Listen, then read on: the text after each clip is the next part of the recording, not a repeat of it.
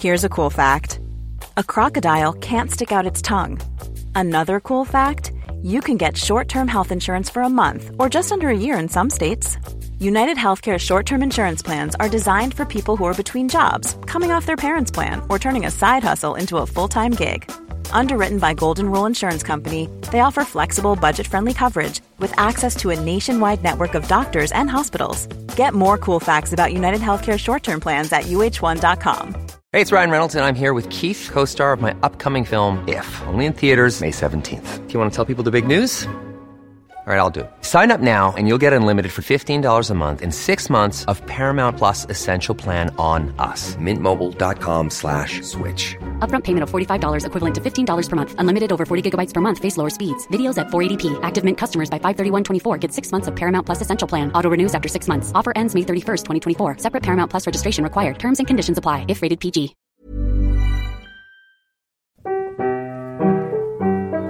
I'm Hannah Dunleavy, and I want to talk about booze. Alcohol's played a huge role in my life and is responsible for some of its highs and a lot of its lows. I'm interested in what role it plays in other people's lives and how things like age, race, class, sex, religion, geography, profession, health conditions, family history, and good old-fashioned trial and error affect what they drink and why they drink it. I'm not here to preach to anyone. I'm certainly in no position to do that. I'm just looking for a better understanding of alcohol's role in Britain in 2019. This is The Drink. Please listen responsibly. Hi, and welcome to the first episode of The Drink. Thanks for turning up, guys. It's currently December the 29th that I'm recording this, so dry January is approaching. I don't know if any of you will be trying that. If you do, good luck. Today also would have been my dad's 70th birthday, which is pertinent, and you'll probably learn why in this upcoming podcast. Also, I learnt today that December the 29th is when the children next door have finally tired of the karaoke machine that they got for Christmas. Hooray! Over the next year, I'm hoping to go for a drink with someone different every week and have a chat with them about their relationship with alcohol. That will be a drink entirely of their choice. Please don't pick cider, anyone. And since I think it's unfair to ask people a question that I wouldn't be prepared to answer myself, I've decided to start this opening episode by talking about my relationship with alcohol. I asked my good friend and standard issue colleague, Mickey Noonan, to ask me some questions, and that's what's coming up in this episode. If you'd like to talk to me about anything that I mention in this, or in fact booze at all, you can reach me on Twitter, where I am at The Drink Podcast, or Facebook, where I am The Drink Podcast.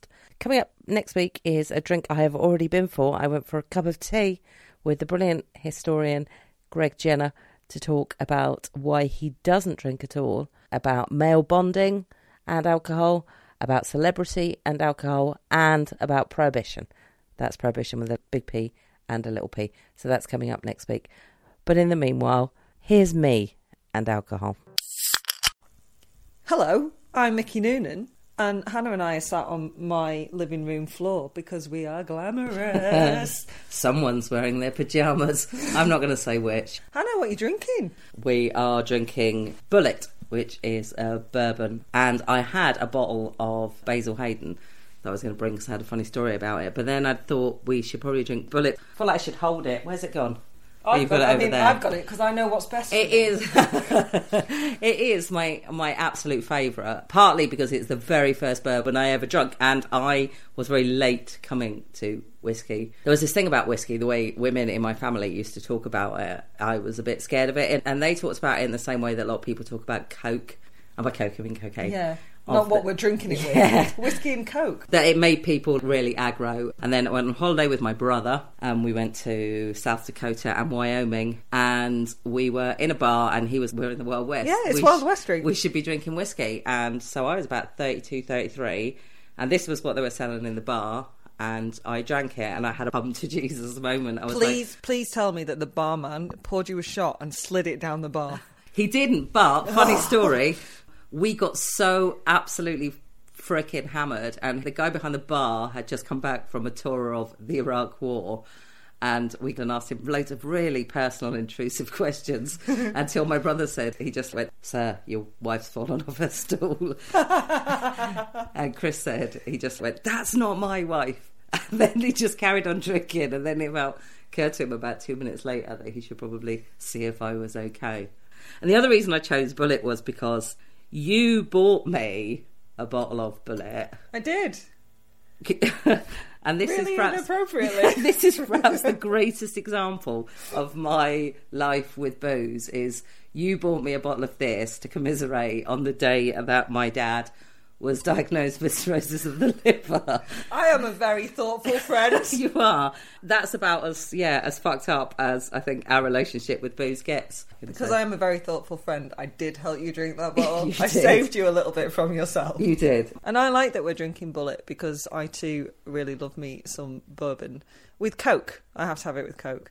Because that actually, I think, is a fitting drink for us two to be having, because it is what we have got drunk on together several times before. Yeah, the thing with whiskey is you really like it, my brother really likes it, my best mate really likes it, but all of you are not often in my house to drink whiskey with me, and so therefore I have, hello burglars, I have a massive stash of whiskey in my house, because people buy it for me, and because I don't drink on my own, and because not everyone likes whiskey. It's just piling up now. It's getting ridiculous. I've started giving bottles away. Doesn't particularly give me a hangover. And I have, as you can attest, I don't do very well with getting drunk. And I am puking McVomitson She is all the puking time. McVomitson. Yeah, I've never seen you puke on whiskey. No. Oh, no, wait. What, Chinese the children. Chinese children of the pub experience. Oh, yeah, wait. Yeah. I think we'd actually been drinking...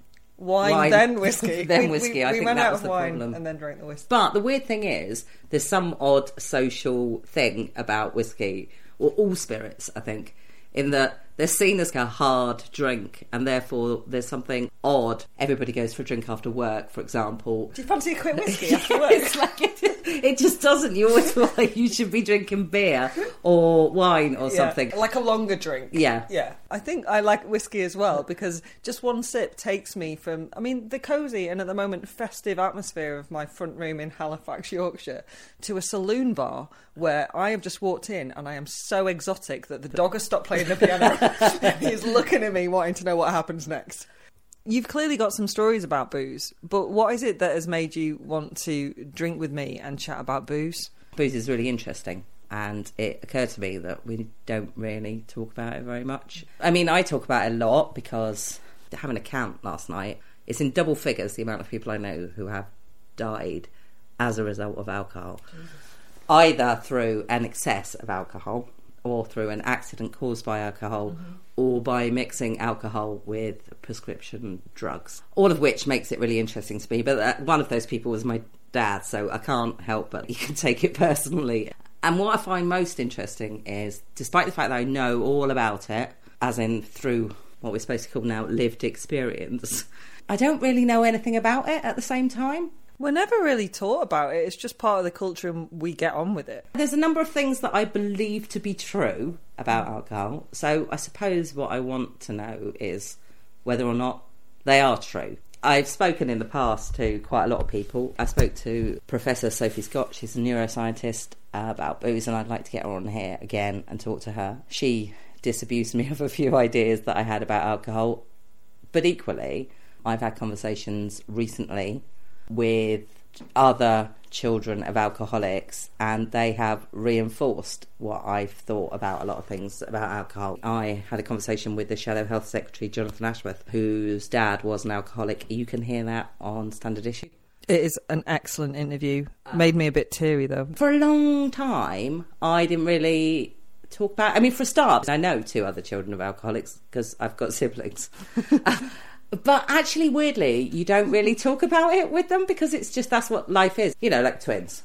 What's it like to be a twin? You don't know any different, and it's what it is. You talk about it in as much as, because you're not talking about what it's like to be the child of an alcoholic. You're talking about what it's like to be the child of your dad. Yeah. So that is like a unique experience. But like I say, when I spoke to Jonathan Ashworth and when I spoke to Caroline Flint, almost immediately you get this real sort of same deep war as me feeling about them, because they are saying things that just chime with you. Things perhaps that you'd attributed to just being that one person are actually universal experiences. Yeah. But equally, some of the things that perhaps you attribute to alcohol turn out possibly to be just that person. Yeah.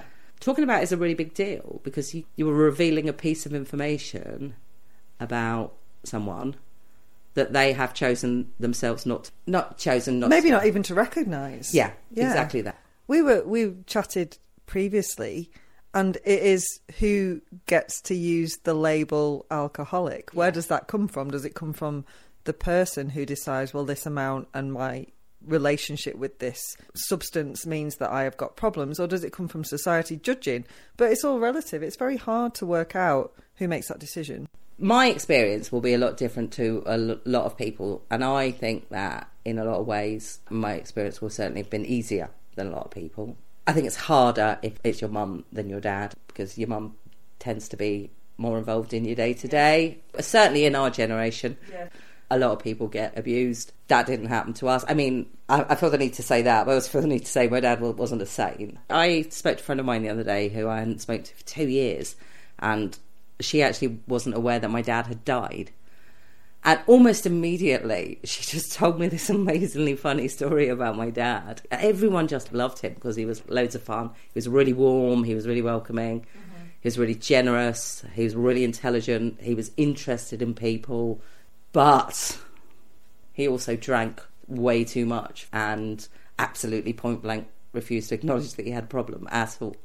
But you're right.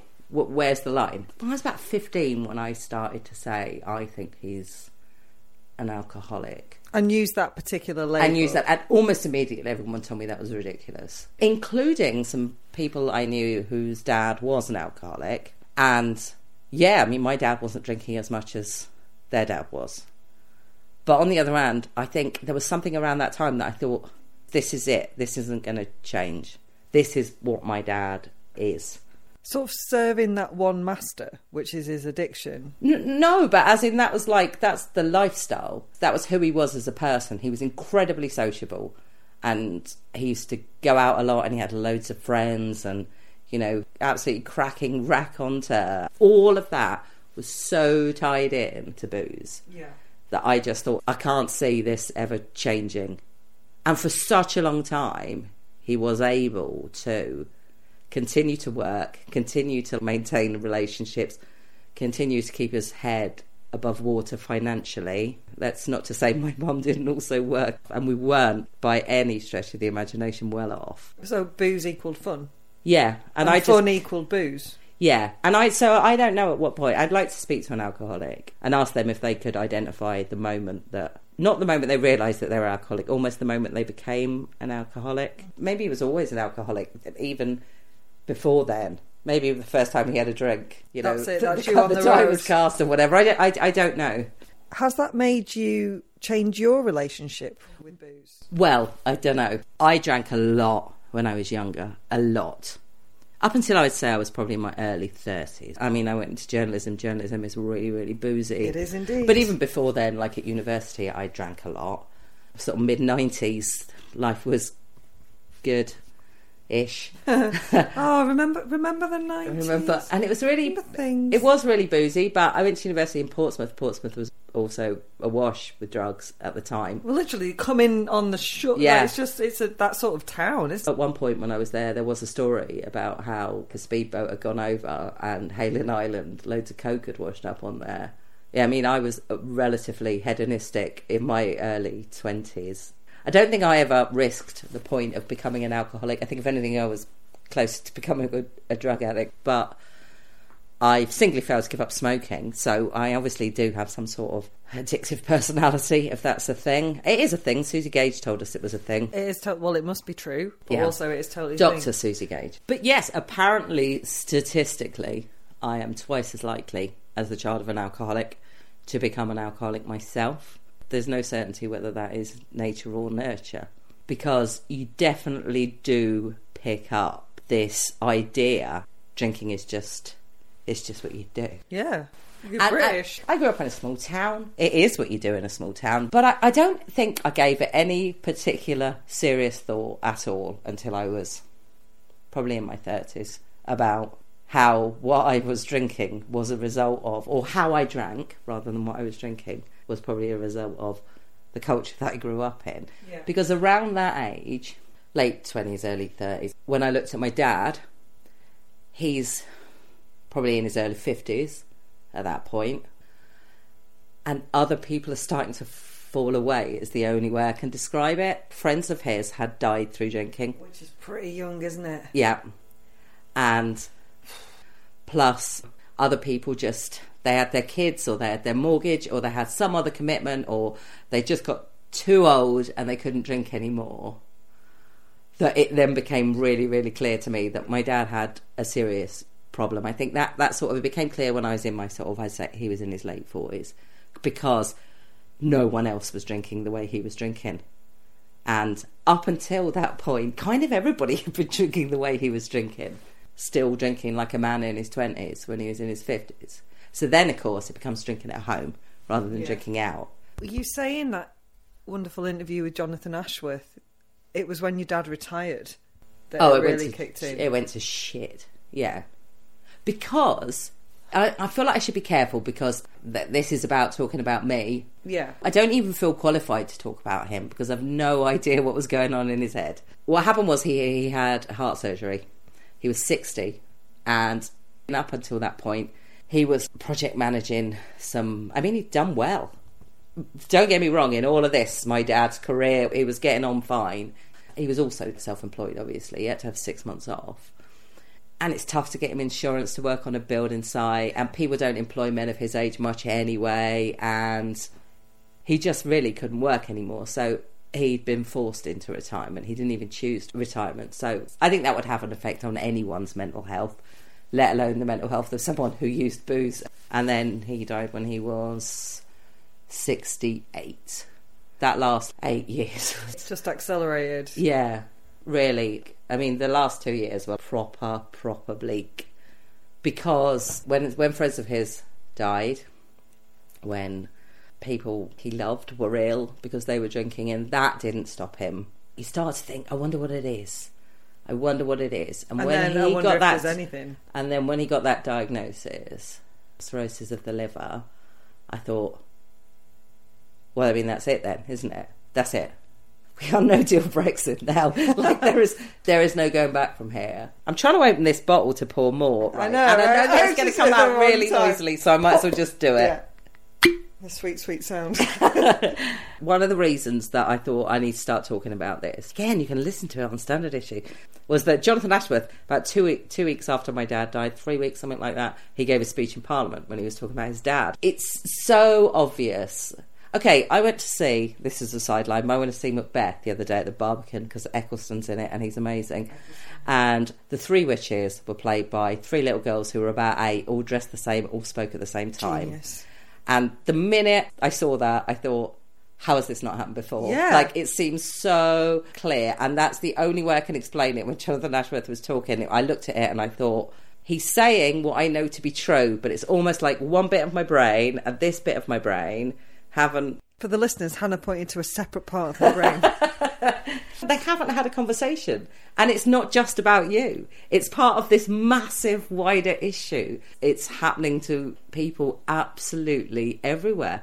And you just don't talk about it. And I have to say, it's a shitload easier to talk about it because he's not going to know that I'm talking about it.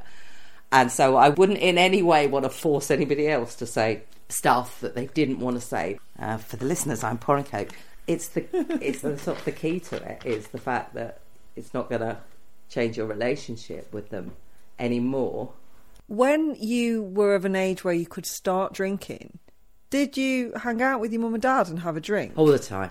Yeah, you were quite a boozy family together. Thing is with us, my dad was one of 13 and they didn't all live in London. 2 of his sisters are in America.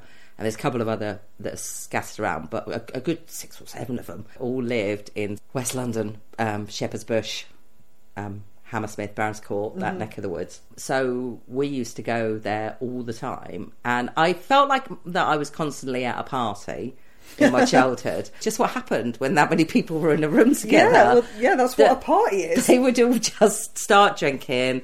my aunts and my mum would put some Motown on, or as my mum always calls it, Tamala Motown, and they would have a bit of a dance, and it would be great. Or we'd be in Newport Pagnell and all of their friends would come round. The first time that I was drunk, I actually don't remember because I was so young, but there is a story, and again, my dad, because he was like a bit raconteur, this story might be bullshit, but he claims that I once was toddling round and drank some stuff and fell asleep for about 16 hours. And at what point did no one take me to hospital? I don't know. But hold on to that thought. First time I was really, really drunk, I was about 13. I was at my Auntie Jackie's house, and her house was really tiny. How she fitted all of her family in it, I don't know. Just kids in cupboards. Yeah, seriously. And this is really tight hallway space. And my sister and I, we didn't always get on when we were younger, but obviously we were up to some mischief together at this point. She'd have been about 15, I was about 13, and we decided that we were going to get drunk. And basically we did it by asking everybody if it would be all right if we just had one can of beer. And nobody knew that this was going on until I fell down the stairs and I banged my head, and I can remember being put to bed, which is the worst possible thing to do. Let's just make sure she keeps her eyes shut. That's what you do with someone who's had a head injury, right? So yeah, we did a lot of drinking. They never objected to that. The idea that I would come home drunk and it be a problem with my parents at whatever age. My dad sometimes used to be a little bit judgy about the pubs that served us. And he'd be like, oh, I won't be going in there if it's full of teenagers. I love it. Not judgy that they were serving you, just that it was going to ruin his drinking experience. Absolutely. But my Uncle John ran a pub, and a couple of my dad's friends ran pubs. So we were in pubs all the time. And my mum worked in pubs. In fact, I can remember the Rose and Crown in Newport Pagnell. I have a memory of bottling up. I mean, it probably doesn't happen anymore. They used to have crates that, like Britvic crates and pale ale crates, and they're all different shapes and sizes and colours. Mm-hmm. And they always used to get returned when the new order came in. You gave them; they were recycled specifically to the company that they came from. Yeah, you could get money back on the bottles. Yeah, and I can remember doing that in the backyard of the Rose and Crown. My mum worked there when I was about 6. It may have been a job, I don't know. I may have been being paid for it, I don't remember. I used to help clean a working men's club when I was little. My mum would want some peace, and she'd go and stay, and she'd go out and get drunk with her mate Darren in Blackpool. And then the morning after, because my mum was never a massive drinker, Darren would take me to work to clean the pubs they'd been in before. The night before. Bloody loved a bit of Brasso, mate. I think what I did was I went to work with my mum and she gave me that like it was a puzzle. Like other children were putting triangles in like shapes of triangles, and Charlotte and I were putting pale ale bottles in the brown one, and tomato juice goes in that one. So it was a big part of your life from a very early age. Yes.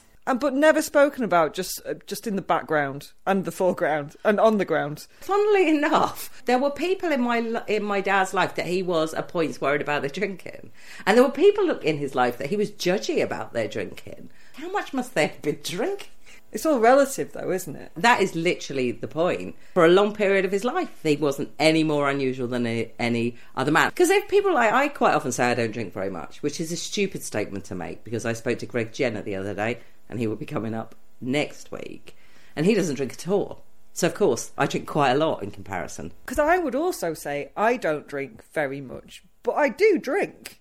And I tend to not drink in the week. I don't really drink at home. A bit like you, I have booze because people buy me booze. And if I have someone round, then I'll have a glass of wine with them, or I've got some gin. I'm quite handy at making a cocktail. But in the week, when it's just me, I wouldn't think, oh, I'm going to open a bottle of wine or I'm going to have a beer. I certainly wouldn't have spirits. I don't know why, but as you said earlier, that feels harder. But I do drink. I do. And I probably drink too much because I go out and binge, which is the worst kind of drinking. Or so we've been fed. Well, I mean, that's the question of dry January, isn't it? About whether or not it's actually a good idea to create this idea that not drinking for a month is somewhat special and unique, because not drinking for a month could just be normal for a huge amount of people. Yeah. Dr. Susie Dr. Susie Gage has a podcast called Say Why to Drugs, and one of their episodes is about dry January. And I don't want to basically regurgitate all of the facts from that, so people should listen to it if they haven't. But there is some suggestion that for some people it helps them save money, for some people it helps them lose weight, for some people it helps them with other things that they've committed to, like, for example, giving up smoking or going to the gym. Yeah. But for a lot of people, and I know this as someone who's repeatedly tried to give up smoking, failing tends to throw you into a who cares famine attitude. Feast. Yeah. The other reason I've seen dry January used and have done it, mine actually came after a breakup from an alcoholic, and I just thought I don't want to drink for a while, and it just happened to happen at Christmas. Merry Christmas! And so I just sort of accidentally did dry January into sort of the end of February, almost 2 months. It was like a reset button for me. It just dropped. Yeah. It dropped my tolerance down, and therefore it dropped what I was drinking down, and I wasn't as fussed, which was quite an interesting exercise. Yeah. I get to be moderately sanctimonious about it because it's not entirely my choice of how much I drink anymore. It's the fact that Pukey McVomitson. Hello. She's back. Yeah. I have suffered from that to a certain extent my entire life. What's the weirdest place you've ever thrown up because of booze? Oh, God, I can't even think because, well, apart from down my own top rather than throw up on a small Chinese child, which is a story you can hear on a standard issue podcast. But here's a disgusting vomit story because it's not just me. My entire family has weak stomachs. Oh, the Gaggy family. Actually, with the exception of my dad. So maybe who knows? But my brother is a big puker as well. And he once came and stayed at my house. And we had a party, and he was sleeping on my bedroom floor and heard a noise, and I thought, oh God, he's going to be sick, and sat bolt upright in bed, and he puked on my bedroom floor, and I was like, oh, you're going to have to clean that up. It's like, oh, just being drunk, and I was thinking, oh God, I'm going to have to clean that up. Mm-hmm. While I'm sitting in the darkness, processing all of this and the smell, I can hear this. Has he released a snake? And I couldn't work out what it was. And then suddenly I saw fire. And he had managed to puke into one of those multi-socket things. Oh my God. And oh my God. I can see the smell. I can feel the smell. Oh my God, we had to move out of that house like a year later and it still smelled burnt sick. It was so disgusting. I wasn't there and I can smell it. I would like to know, what is the drunkest you have ever been?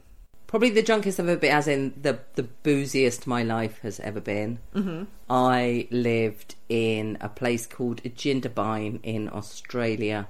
When I was about 24, I was there for 8 weeks to do a ski season. It's crazy. It's like the Edinburgh Festival, but for like 2 months. Oh my God. Having done a lot of Edinburgh festivals, the idea of one lasting 2 months makes me feel physically poorly. Nobody lives there. Everybody is just there to work. Fun story about Jindabyne. We have a little stop.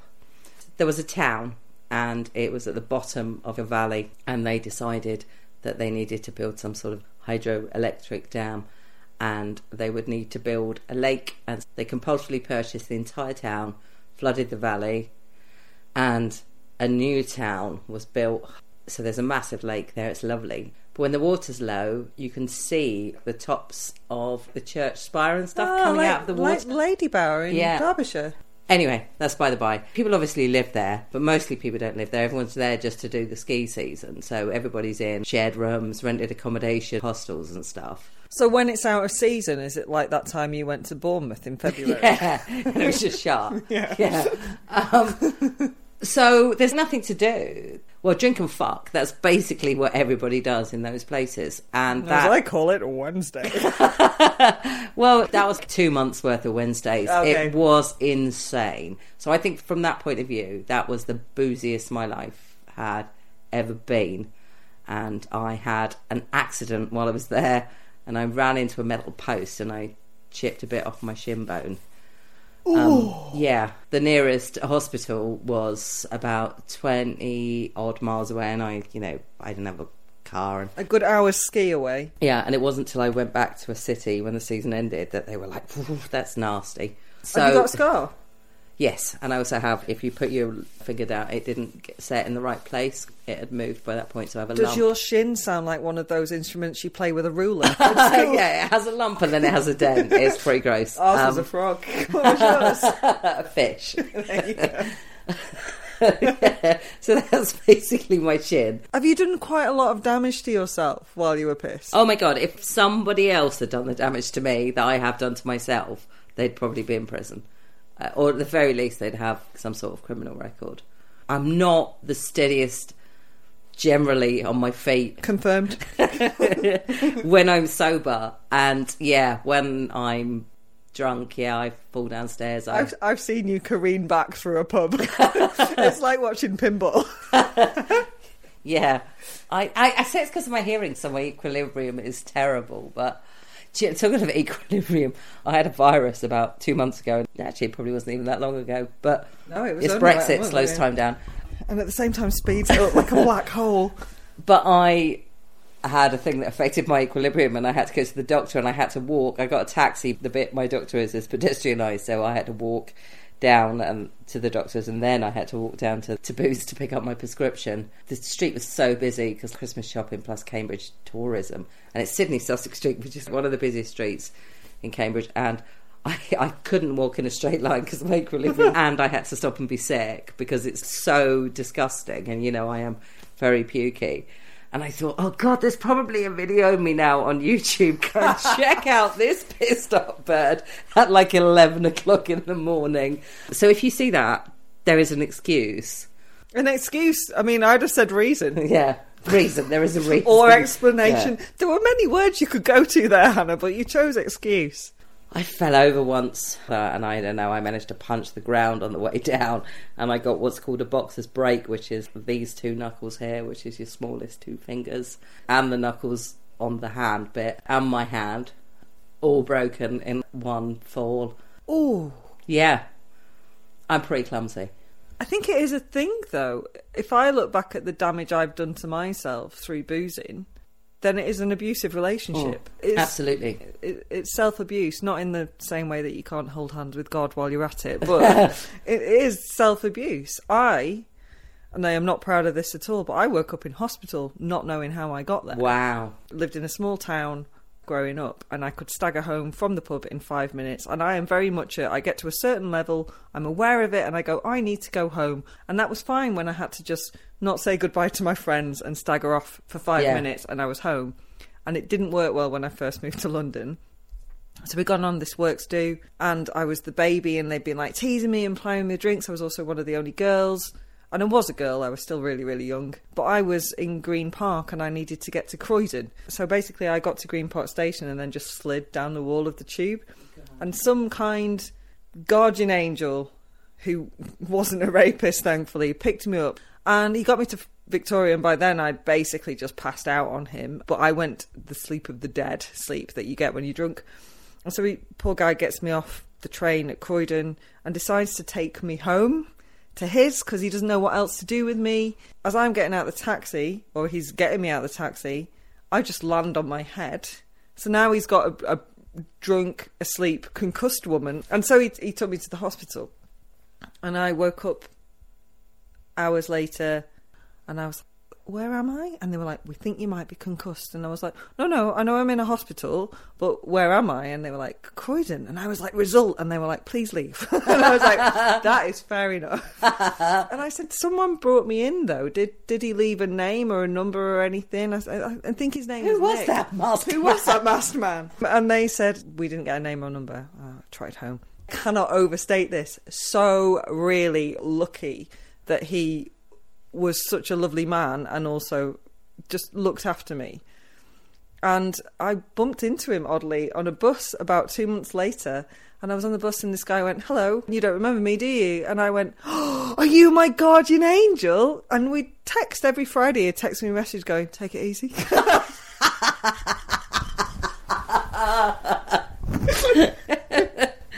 It's like some sort of vigilante temperance movement. Absolutely. Just cleaning up the streets of London. They call me Prohibition Man. That's amazing. But very, very silly. And it's that booze properly skews your judgment.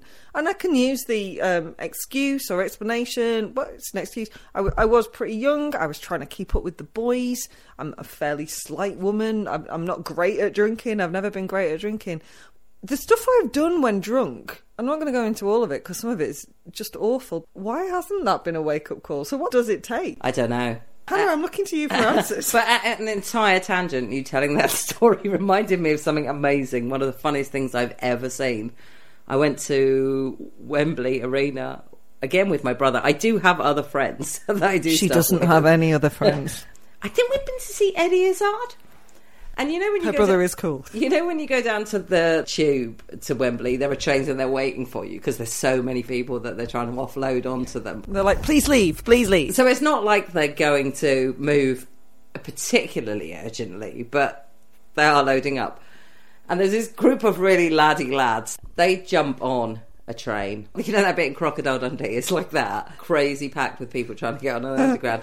And one of their friends is so drunk that he falls and his head whacks against the carriage of the train. He basically knocks himself out, and then his head falls backwards and it sort of goes between the carriages of the train. So people are trying to get involved and help him, but obviously it's really packed. And my brother shouts, "Mate!" into the train for the group of guys that have just gone on to say, your friend. Like, seriously, the best thing that can happen here is you come and sort this out. And the guy puts his head out the door and he sees his mate lying with his head wedged between two trains. And he says, "Steve, stop fucking around." Steve, you made a bad decision, mate.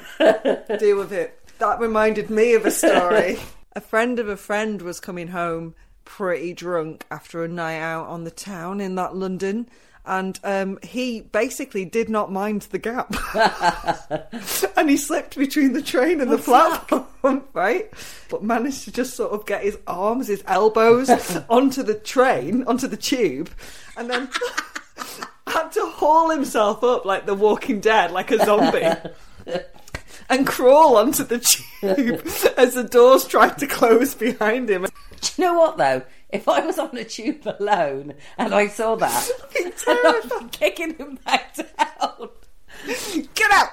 No! Just kick him in the head. It's a straight shot to the head. But yeah, he said that absolutely nobody tried to help him. They just stared at him as he hauled himself out of the gap. Here's a cool fact. A crocodile can't stick out its tongue. Another cool fact, you can get short-term health insurance for a month or just under a year in some states. United Healthcare short-term insurance plans are designed for people who are between jobs, coming off their parents' plan, or turning a side hustle into a full-time gig. Underwritten by Golden Rule Insurance Company, they offer flexible, budget-friendly coverage with access to a nationwide network of doctors and hospitals. Get more cool facts about United Healthcare short-term plans at uh1.com. Hey, it's Ryan Reynolds, and I'm here with Keith, co-star of my upcoming film, If, only in theaters May 17th. Do you want to tell people the big news? All right, I'll do it. Sign up now and you'll get unlimited for $15 a month and 6 months of Paramount Plus Essential Plan on us. MintMobile.com/switch. Upfront payment of $45 equivalent to $15 per month. Unlimited over 40 gigabytes per month. Face lower speeds. Videos at 480p. Active Mint customers by 531.24 get 6 months of Paramount Plus Essential Plan. Auto renews after 6 months. Offer ends May 31st, 2024. Separate Paramount Plus registration required. Terms and conditions apply if rated PG. We're talking about that sort of laddie boozy thing, but what's really interesting to me, and presumably to you as you are also a feminist, Don't assume anything about me, Hannah, but you are right, I am a feminist. is that society has a very different attitude to women and drinking and men and drinking. Indeed. She says again, doing this. Oh God, it's such a sweet, sweet sound. Where does that come from? Does it come from we can't drink as much? Women are physiologically different. I think it's just because women are judged for everything. I actually sent a text message to the Jeremy Vine show, which I've never done anything like that in my life, when someone on it said it was unladylike to be drunk. And I was like, literally, hit the brake into that lane, like, fuck off, Jeremy Vine. Is that what you sent? Pretty much. That was it. But also around the Christmas period and New Year, it is always drunk birds, basically, that they show like over a bollard or just like sat on the street talking to their mate. And it's to shame us. However, women are problem drinkers on a level with men, possibly, if not more. As in, that's the group that the biggest rise is coming in. I know you've got an interview lined up to talk about this, but wine o'clock? 1 o'clock, yeah. I'm talking to the scummy mummies about wine o'clock. Because on the one hand, yes, I can see it from anecdotal experience, and by that I mean just to browse on Facebook, really, that wine is seen as the ultimate wind down tool. Or well, it is. It's a relaxant, isn't it? Yeah, and that's how the evening starts. Yeah. A lot of the problem with addiction, I believe, comes from routine. So if that's what you do every night, the kids are in bed, I will have a glass of wine, and that's how I relax. That is worrying. But on the other hand, when you look at things like, I say, anything to do with the Daily Mail, for one, but quite a lot of the rest of the media, you also have to be aware that it is just one more stick to hit women with. Another thing to make women feel inadequate, or mothers feel like they're not good enough. Because most of those women won't go on to be alcoholics, but some of them will. So that's a really difficult issue. But of course, the main problem with it is that it's hypocritical, because I've worked in the media, and the media is boozy as hell. Anything that the media does about booze or drugs, to be honest with you, it sort of should be taken with a pinch of salt. And do check it is salt. But that thing about judging women harsher, it comes down to that word, the word ladylike. Oh, absolutely. From someone I've been told many times by men, and by some women as well, that the language I use is industrial, it's not very ladylike, and that means that all I say to them is, well, I don't give a fuck what you think ladylike means. Yeah. Because it doesn't mean anything. And it's just putting those prescribed definitions of woman into a bigger use. They do the same with booze. Well, it's not ladylike to drink. What does that mean? What if I drank my wine from a teacup with my little finger out? Does that make it better? There you go. That's something else that's really interesting. And I have someone lined up. It's not definitely happening, so I don't want to say. But I have someone lined up to talk about the gendering of alcohol. Because there is this idea, pint, laddie, gin and tonic, rosé. Prosecco. I'm out with the girls. Women, yeah. I'll have a Prosecco. And it's ridiculous because all booze is... I mean, we're drinking whiskey. Whiskey is a more masculine drink, and I don't know why. And gin is perceived as a feminine drink. And they're both booze. Well, gin is perceived as a feminine drink, I think, because of Hogarth, isn't it? Mother's Ruin. And like the image of women who have 2 gins and then cry on the stairs for the rest of the evening. It's been brought into society and made true by repetition that you're a woman, if you drink gin, it will make you depressed and you're going to end up on the stairs crying. Yeah. And if you have a pint, then you're a ladette. You're like Zoe Ball or Sarah Cox from the 90s. Yeah. And I like a pint because I will drink the other stuff too quickly and I'll actually take my time over a pint. And I am one of those buggers who, if I have drunk half my pint and someone says, do you want another one? And I get a half, I tip that half into my pint pot. I had this conversation the other day. Yeah, the idea of drinking a half is still just abhorrent to me. And I don't know why. I don't know where it comes from. I think it's because it's associated with that's what the girls drink. Exactly. And I was a proper tomboy growing up. I was always the little fat funny one who the boys would like but wouldn't fancy, and so I was one of the boys. That was what I tried to be and was accepted as. Therefore I wasn't going to drink what the girls drink. And it's so weird that was just internalised misogyny that now it feels weird to have a half. I want to know, because you said earlier that you're very pukey, and I can absolutely confirm this because I've seen it in physical action several times. How do you deal with a hangover? Apart from screaming into the sky. Well, I used to be a lot better with it because I used to have to deal with it. When I worked on an evening newspaper, you start at 6:45 in the morning. So I used to have to get up about 5:30.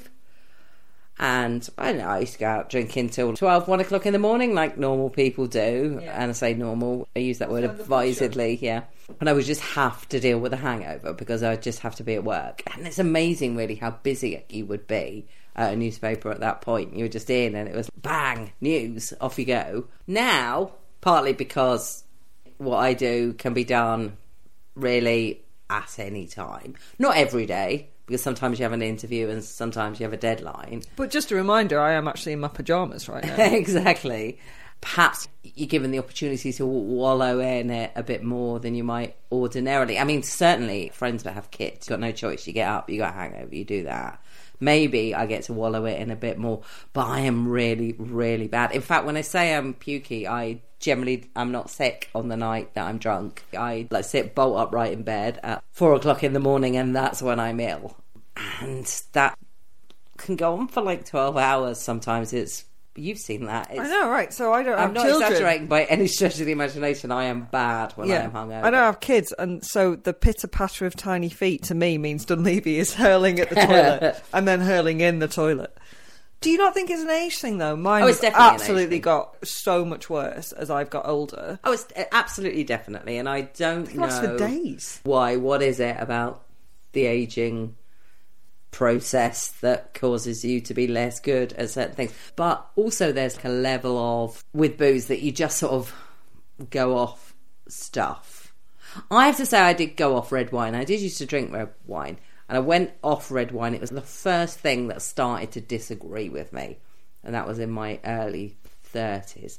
But also red wine was what my dad drank most of at that point in his life. He was always, up until a certain age, I mean, I think it's a class thing with him, he was always a go to the pub for a pint guy. He was a beer drinker. Maybe they cracked the spirits open later, but it was always beer. And then, like I say, when they got a bit better off, he became a wine drinker. And I don't know, maybe things work on a subconscious level. Maybe there was something, because to me it was like the smell of red wine became a bit abhorrent to me. If I have to drink wine now, I will drink white wine. And to be honest, I don't really like white wine. But if that's what the choices are, red or white, I would go with white, because there's something about red wine that I just know that's nasty, nasty hangover waiting for me. I'm the other way round. White wine makes me rancid. Red wine, I can mainly, I'd say 9 times out of 10, I can drink a lot of red wine and be fine in the morning, but then the 10th time it'll be awful. Interesting what you were saying about your dad and the class thing, and it was a pint, you go for beer. I feel like 1, wine didn't exist till the late 80s / early 90s, and 2, wine was definitely something that I would have put in when I was growing up. We didn't have it because it was posh. I mean, I didn't have it because I was a child. It wasn't something my mum drank. What was the one with the Blue Nun? My mum used to get Blue Nun or Liebfrau Milch from Marks and God, Spencer's. I can remember Liebfrau Milch. I can remember that being around. So somebody such must a treat have been drinking it. At $2.99. My family is Catholic, and that's an odd thing to say, bearing in mind that most of my family don't go to church or believe in God. But Jesus still loves them, Hannah. He does. My dad certainly was not a believer, but some members of my family are, and that's certainly what they were brought up. And actually, that's what I was brought up. I went to Catholic school. Same. And all of that. I can remember when my uncle died. I was 15. One of my dad's brothers died, and it was horrible. He died really unexpectedly. And it was just the bleakest thing that I think had ever happened to me up until that point. Possibly ever, in fact. Young men don't just drop dead, and that's what happened in this situation. He had a brain hemorrhage. And I can remember a priest coming round to talk about his funeral, and my granddad and my dad and this priest getting seriously drunk. And I can remember my dad the next morning saying, it wasn't bad for a priest. And thinking that it's odd. Whiskey, or whatever it was, that bonded them at that moment.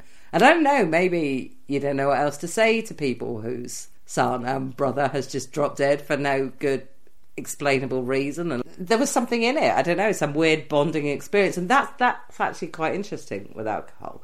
It's like a universal language of something that we all seem to understand.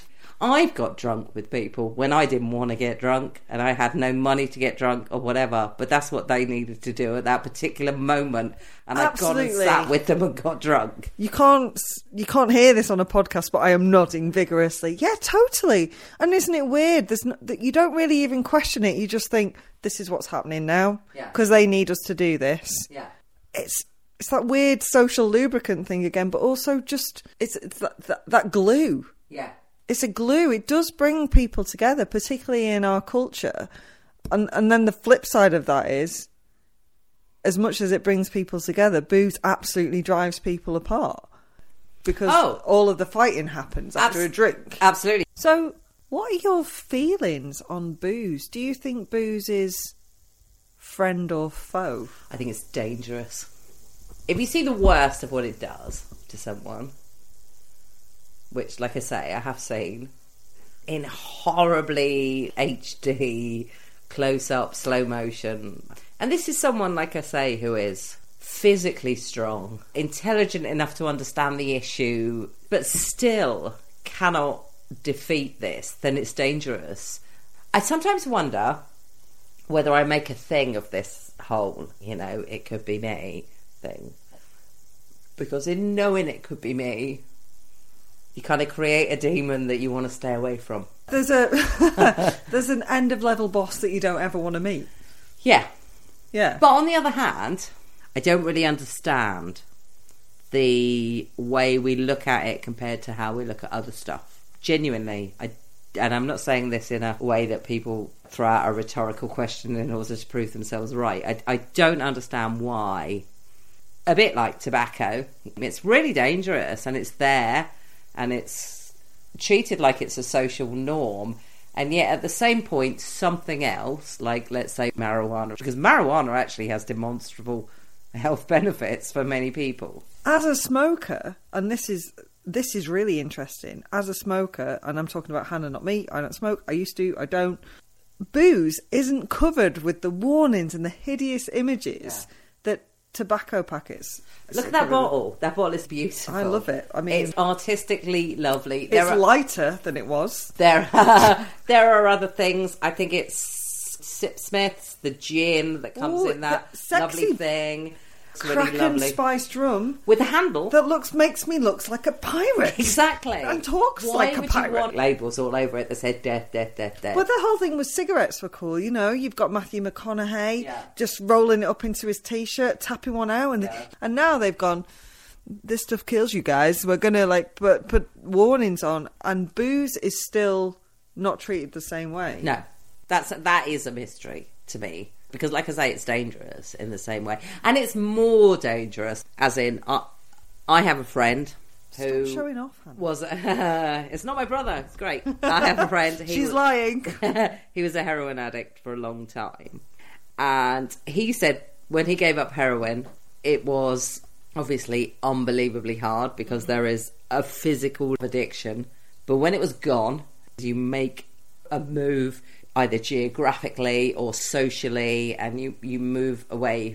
Whereas booze is everywhere. And he was like, if I was an alcoholic and I go to buy a pint of milk in the corner shop and I pay, it's there, stacked up behind. He's like, they're not trying to sell me heroin, they're trying to sell you booze. And yeah, totally. Your mates mates don't booze. Go, so we're just going to meet up in the local heroin parlour? Exactly, and the local shooting gallery. You don't have to have a go. Really. They sell other... There could be an orange juice, I'm sure it'll be fine. When we've chatted about this before, when you were first talking about starting the drink, you asked me what one word would you use to describe booze, and what I said was fungerous. That's a great word. And I am sticking by it, because it's two-faced, isn't it? Yeah. So I totally stick with that description, as in you can't trust it, but it can be the best fun ever, or the worst night of your life, or the worst years of your life, I guess, for a lot of people, or for a certain sector of people. But I think the point there is you have again, this is something Sophie Scott was saying about, the personality of booze. What determines what happens to you when you're drunk is what mood you were in when you started drinking. Yeah, mood and environment. And the fact that a lot of us are like, I've had a catastrophically bad day at work and therefore I'm going to get pissed. That's gonna how end you well. think that's going to end well. But that is how culturally British people deal with literally everything. Had a great day, let's celebrate with a drink. Yeah. Had a shit day, let's commiserate with a drink. Did you go to work today? Let's have a drink. It's just like there's there's no reason that we won't like go to the pub. That's a cycle. I think I've broken the what do I do when I'm in a bad mood? I get drunk. I still don't know how I would celebrate something. I'm not talking about, hey, cracking champagne all over the place. But I still don't know what the thing is that you do when things have gone really, really well in that sense. Because it's everywhere. You know, when people give up drinking, one of the first things everyone seems to say to them is, well, if you're at a wedding and the champagne going around, that seems to be the sort of default position. What they seem to do is taunt them immediately. Yeah. I've spoken about this quite a lot on the Standard Issue, on our Standard Issue podcast. I have suffered from depression pretty badly over the years, up and down, since I was, diagnosed at 19, probably before that. And it took me a long time to know that when I am in that dip, when that black dog is leading me rather than the other way round, don't drink booze. Yeah. And it's been a literal lifesaver, because all it's going to do is exacerbate that mood. But you're right, if I'm like in a good mood, a drink with my mates is lovely. What is drunk you like? What is a drunk Hannah? I know, but the listeners haven't. I think drunk Hannah is just like me, but just more. More Hannah. More. Clumsier, louder. Does it give you more do you think you're funnier? No, I don't think I'm funnier. I am interested in how booze and creativity go together because, and this is almost like a subconscious thing that happened to me, as in I never put any particular thought into it. I was 15, 16, we start being really melodramatic. What I was really, really into, or whatever you want to call it, into sounds like something my mum would say, oh, she's terribly into Ernest Hemingway this week. But yeah, Ernest Hemingway. I love that. Like, what's she into? Is she into Duran Duran? No, my daughter's terribly into Ernest Hemingway this week, yeah. Tennessee Williams. Dylan another Thomas? Thing that I was like, not so much Dylan Thomas, but you're picking up on a theme here, definitely, was boozy. And I don't think I even realised it was boozy at the time that I first got into it. I mean, obviously Tennessee Williams is boozy, as in they're always drinking in it. But, until I sat down and actually read stuff about Tennessee Williams, that I was like, oh yeah, he was full on. Again, my childhood hero, and this is someone I learnt of because of Doris Day, not because of anything else. Calamity Jane was an alcoholic. I mean, obviously that wasn't in the film Calamity Jane. It wasn't until many years later when I read up on her. It is hard to sing and ride a wagon while it really is. But then again, why wouldn't you be? So grim when you look at how they were living. I'd be like, please give me some booze. Oh, Hannah's dropped the booze. Clumsy Hannah's in town. What I think I have to watch out for with drinking is I can be quite morose. And I can be quite morose in life. So being drunk and morose is not a great look. Actually, here's a point of sexism. It's a great look if you're a man. It's not a great look if you're a woman. Oh, yes. Yeah. We're not allowed to be the darkness. No. No, we're not allowed to creep into the darkness. Having been drunk with you on more than 2 occasions, you are a nice drunk. I don't think you're belligerent. And if I thought anything other than that, I probably wouldn't have said it. Probably get a bit louder, but everyone does. I would say definitely But louder. also, we're usually in a pub, and obviously you've got hearing difficulties, so you get louder anyway because it's a loud environment.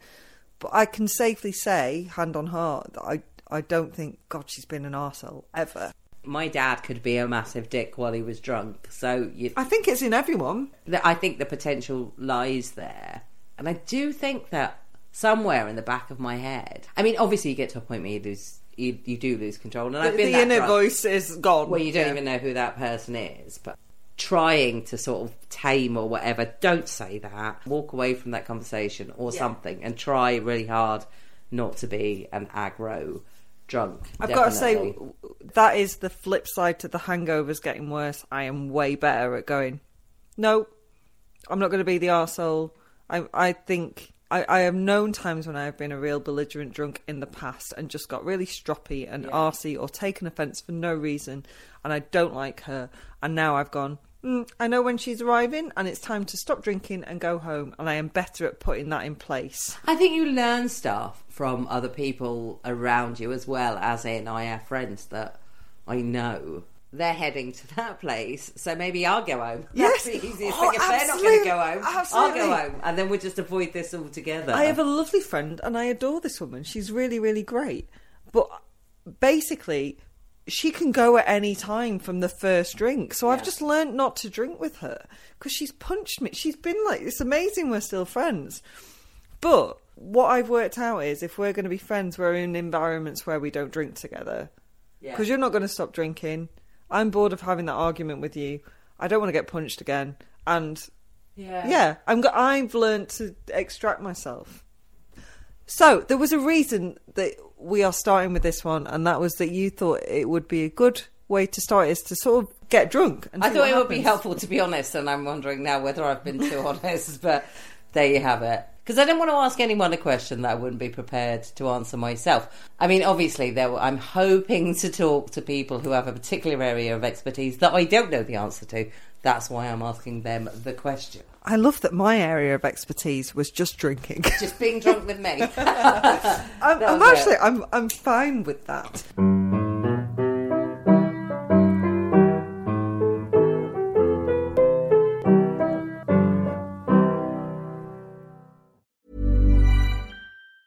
Ever catch yourself eating the same flavorless dinner 3 days in a row?